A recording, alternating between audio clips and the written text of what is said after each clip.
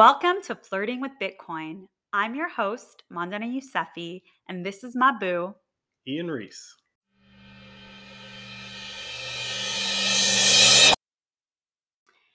Episode 6. What's good, Ian? Love this energy. Right? Can you believe we've done 5 of these already? Yeah, I can. I was there for all 5 of them. This has been quite a labor of love. You've put in some late nights on this podcast of yours. It's a lot of work, but it's worth it because I think we have helped a lot of people who otherwise were not getting Bitcoin. They didn't understand it, or they just didn't have the time to look into it. And now they are, downloading the Strike app and getting a Coinbase account. And I have friends ready to throw all of their money in. So it's been a really, it's been a wild ride. I'll keep saying it week after week. I think the most exciting part has been the questions that I've been getting from all of you, because it's opening my eyes to the things that I haven't been thinking about, but they're very real world examples or applications of how you could use Bitcoin today, right now. You have an example? The most common question I get is, how do you move money from one country to another? I mean, that's literally what Bitcoin's built for, right? I know, but the actual how do you do it? So it's been really interesting. I will say that I don't think we're ever going to run out of something to talk about on this show. Yeah, no, there is more than enough information to distribute. It's just a matter of the ordering. We're trying to put these episodes together in an order that you're actually learning, and there's a process to the learning, not just throwing random facts and tidbits at you. Yeah. And while there are things that might be happening in real time when we air these episodes, I think it's important just to keep that in mind. So if we haven't talked about something yet, it's probably intentional, but of course we could be wrong. So keep in touch with us on our socials. Send us your questions through those accounts. Make sure right now that you're subscribed to the show. We are going to drop new episodes every Monday, 9 a.m. Eastern Time. I want to be part of your morning commute. Ooh.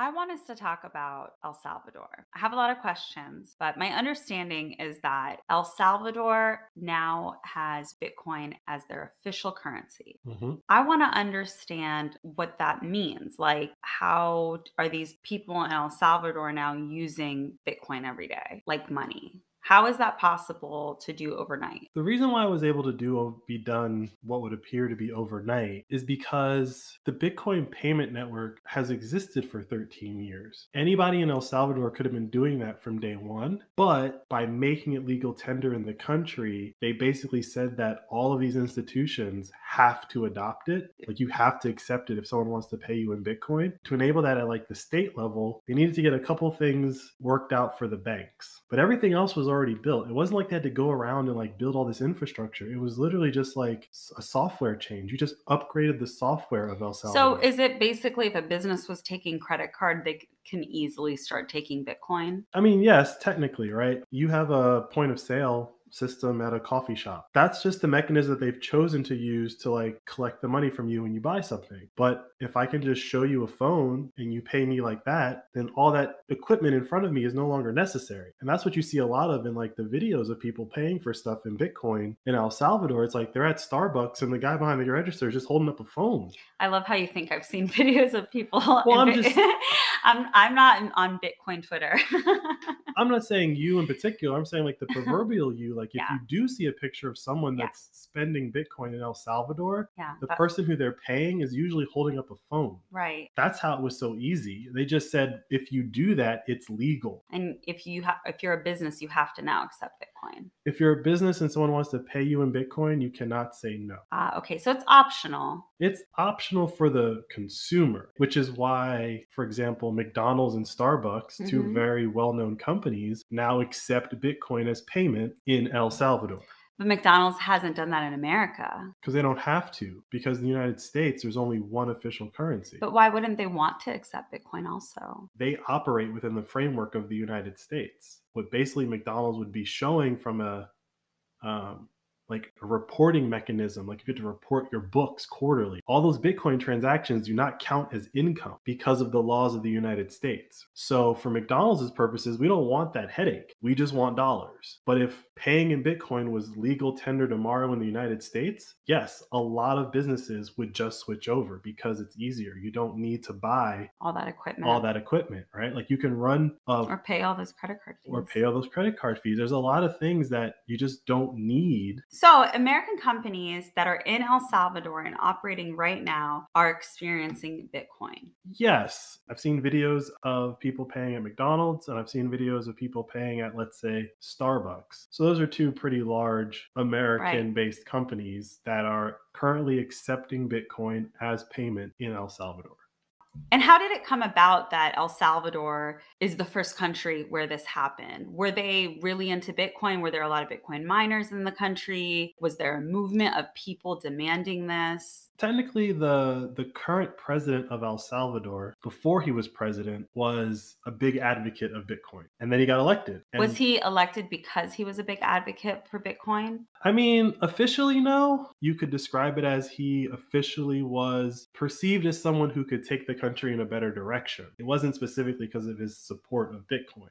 But a lot of his ideas of how to take the country in a different direction came from his love of Bitcoin. So the ideas that he was presenting seemed really good to a lot of people, but they were basically like coming from the world of Bitcoin. Is he a Bitcoin millionaire?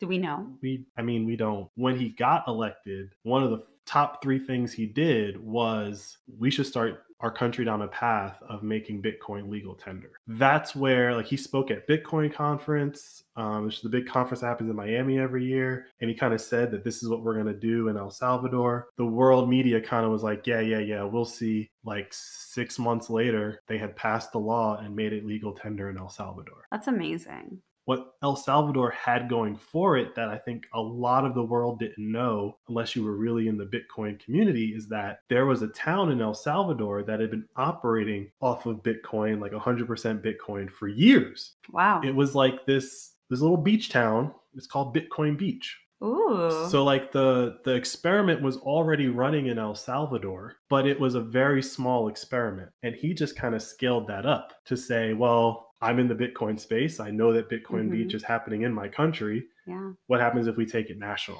Man, that's some like, that's some smooth policy making. And while pretty much nobody in the United States can make that claim of a town in the United States, there were a lot of people that wanted to do this, but no one like had anyone to really point to. Yeah. And so someone has to be first. A governor in the United States couldn't point to Bitcoin Beach because that's a town in a country that we've been telling you is terrifying, right? But when the president of that country scales it up, then you can point to a country and say, well, if it's working for a country, obviously it can possibly work for us. A lot of things have happened since El Salvador, the president. What things have happened? It's showing how fast you can do this. Intentionally. If your goal is, for example, let's say Arizona, right? If Arizona really wants to make Bitcoin legal tender and have shops and everyone like have to accept it as payment, apparently it takes you as long as El Salvador did, which is less than a year. I think there's less argument to be made to say like, oh, how would this be done? We can't do it. The Bitcoin network is so easy to plug into. Once you plug in, it's like, oh yeah, why? We just really had to decide that we wanted to do it. There's no like technological barrier of like, oh, we got to bring in these consultants and knows how to boot itself up, right? Like there are people in Arizona that are Bitcoiners that will gladly go show these businesses how to set this up. Oh, I'm sure all of these Bitcoin enthusiasts just would love to. I think they would love a captive audience. There's a captive audience part, right? But there's also like there's a town in the United States, I think it's in Colorado, where like the mayor is basically saying they're gonna convert the town over to a Bitcoin standard. They're gonna store all the town's tax reserves in Bitcoin, not in like debased dollars, right? It makes a lot of sense. There are a lot of towns or jurisdictions in America that really suffer. They're very impoverished and their states have left them behind. I think if there are people in local government who are Bitcoin enthusiasts, they would absolutely push that model for their locality because the US dollar is doing nothing for them. There are these people here and there that understand what it could do, but not everyone is in the position to like, look over there, that's how they're doing it, just go talk to them. Yeah. When the only example that existed before El Salvador was a tiny little beach town in El Salvador. So tell me about Bukele. That's his name, right? The president of El Salvador? Yeah. Okay, tell me about him. I know that he is a millennial, and I know that he's a character on Twitter. Like he doesn't give a. He's doing on Twitter what I feel like Donald Trump imagined he was doing on Twitter. I see. Right? Like owning people.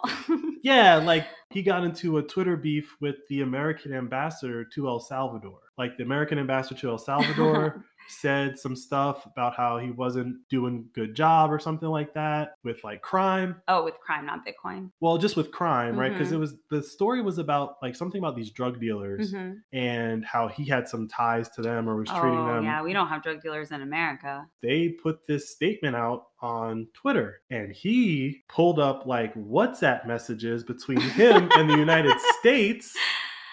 He pulled up the actual conversation that she was trying to reference it. And just was like, that's not what happened. He right? showed the receipts. He showed the receipts. That little incident was spliced in between basically like the IMF encouraging El Salvador not to switch over to Bitcoin. Then they did. And then that thing came out about him, the drug dealers and the ambassador conversation. And that didn't work. His response was so damning that they just stopped talking.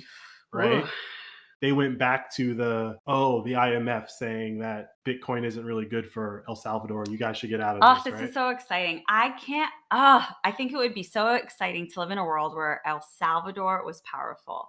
Yeah, I mean, El Salvador is kind of like this beacon of hope in Central America right now and kind of around the world for Bitcoiners in general, right? There's a lot of hubbub going around on the internet that like there's another country that's about to do what El Salvador did like really soon. What's the other country? Well, no one knows, but there's been some speculation that it's Honduras. It could be any country. I don't want to explicitly say that it's Honduras, right? But it's like all of these countries in Central America basically have the same setup as El Salvador. They use the US dollar. They use the US dollar. They rely on American tourism. They're close to Mexico and America, right? They're very close to these very large, they're not part of that economy. There was no NAFTA that included Honduras, right? One of the ways that countries have been dealing with that problem over the past 100 years is they form their own little like monetary union. And you could say the European Union is like a big version of that. But there's like some African monetary unions that are starting up. But those have to be negotiated with the central bankers, right? Like the central bankers sit down and decide how it's going to work. But there's like this new monetary union that pretty much anyone can join. El Salvador is showing you how to do it. A country can join it or an individual can join it. Or a city can join it.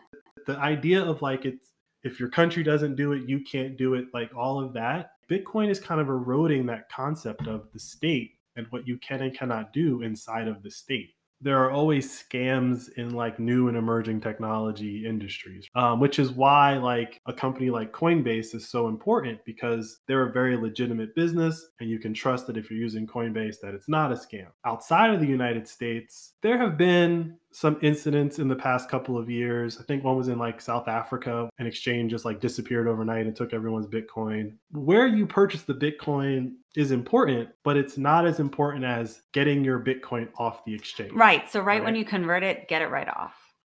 Right. And this goes to the question that I've been getting a lot is how do I move money out of a country? Do I need specific apps for the country that I'm in to be able to convert like that local currency into Bitcoin? The way it works for any country on the planet, there's got to be an exchange that sells Bitcoin legally within your country, right? Whatever country it may be. In America, there's a lot, right? There's Coinbase, there's Strike, there's all these things. Outside of the United States, there are other exchanges, and I don't know the names of them, but as long as you can... How do you know it's an exchange and not a scam? Are there scam exchanges out there? Yes.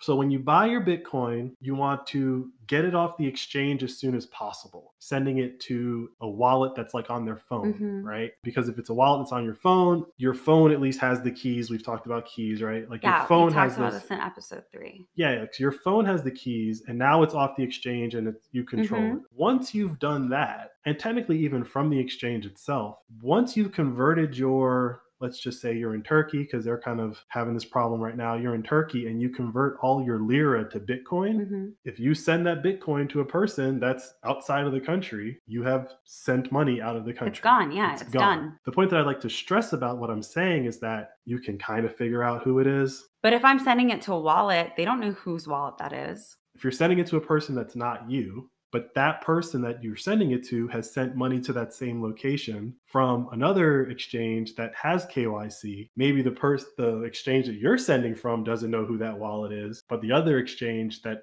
the other person sent money, Bitcoin, to, not everyone will have all the information, but all of these companies having these databases of people information and where they send their Bitcoin to, if you get all that data into a centralized place, you can figure out pretty much whatever you want. But governments haven't done that right now. They are doing it. Oh. Right? Yeah, what am I saying? Of course they're doing it already. They told us that they weren't reading all of our emails when they were reading all of our emails, right? Fair enough. That's what Edward Snowden is all about, right? And the White House is about to put something out regulating crypto. So it's happening. Whatever regulations they write, once you migrate your wealth into Bitcoin, they really don't have any say. It's only like on a mutual agreement of the spirit of the law. If you sell your Bitcoin for a gain, you pay capital gains on it. Okay, is if I sell it on one of those exchanges. What if I just go out in the street and sell it for cash? I give you 2 Bitcoin, you give me $100,000 in cash. Yeah. Right? Like, what capital gains are we talking about here? There's the honor system, get out of here.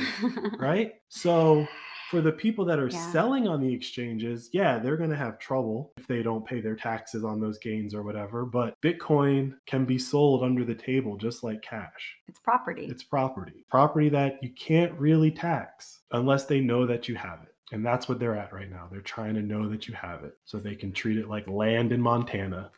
So next time someone asks me, how do I move money from one country to another? I would say, get on an exchange in that country, convert all of the dollars that you want into Bitcoin, and then immediately send it to a wallet.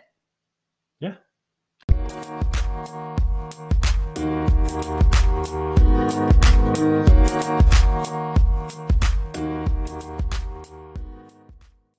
Well, it's pretty exciting. I feel like I have butterflies because I'm ready to confidently explain to someone who asks me next how to move money from one country to another. Once you convert your dollars, euros, yen, whatever, once you convert to Bitcoin, you have moved that money out of the country. You're free. Like, you're free to choose now if you want to convert that back into whatever currency that was. And you don't have to do that. And if you just hold on to it, or you make a little more concerted effort to find places to spend it, you don't necessarily need to go back to that currency. That's what Bitcoin does. It frees you from that. You now have a choice again. It's like we're so oppressed that it takes Ian explaining it to us in like 18 different ways to really understand that just convert it to Bitcoin.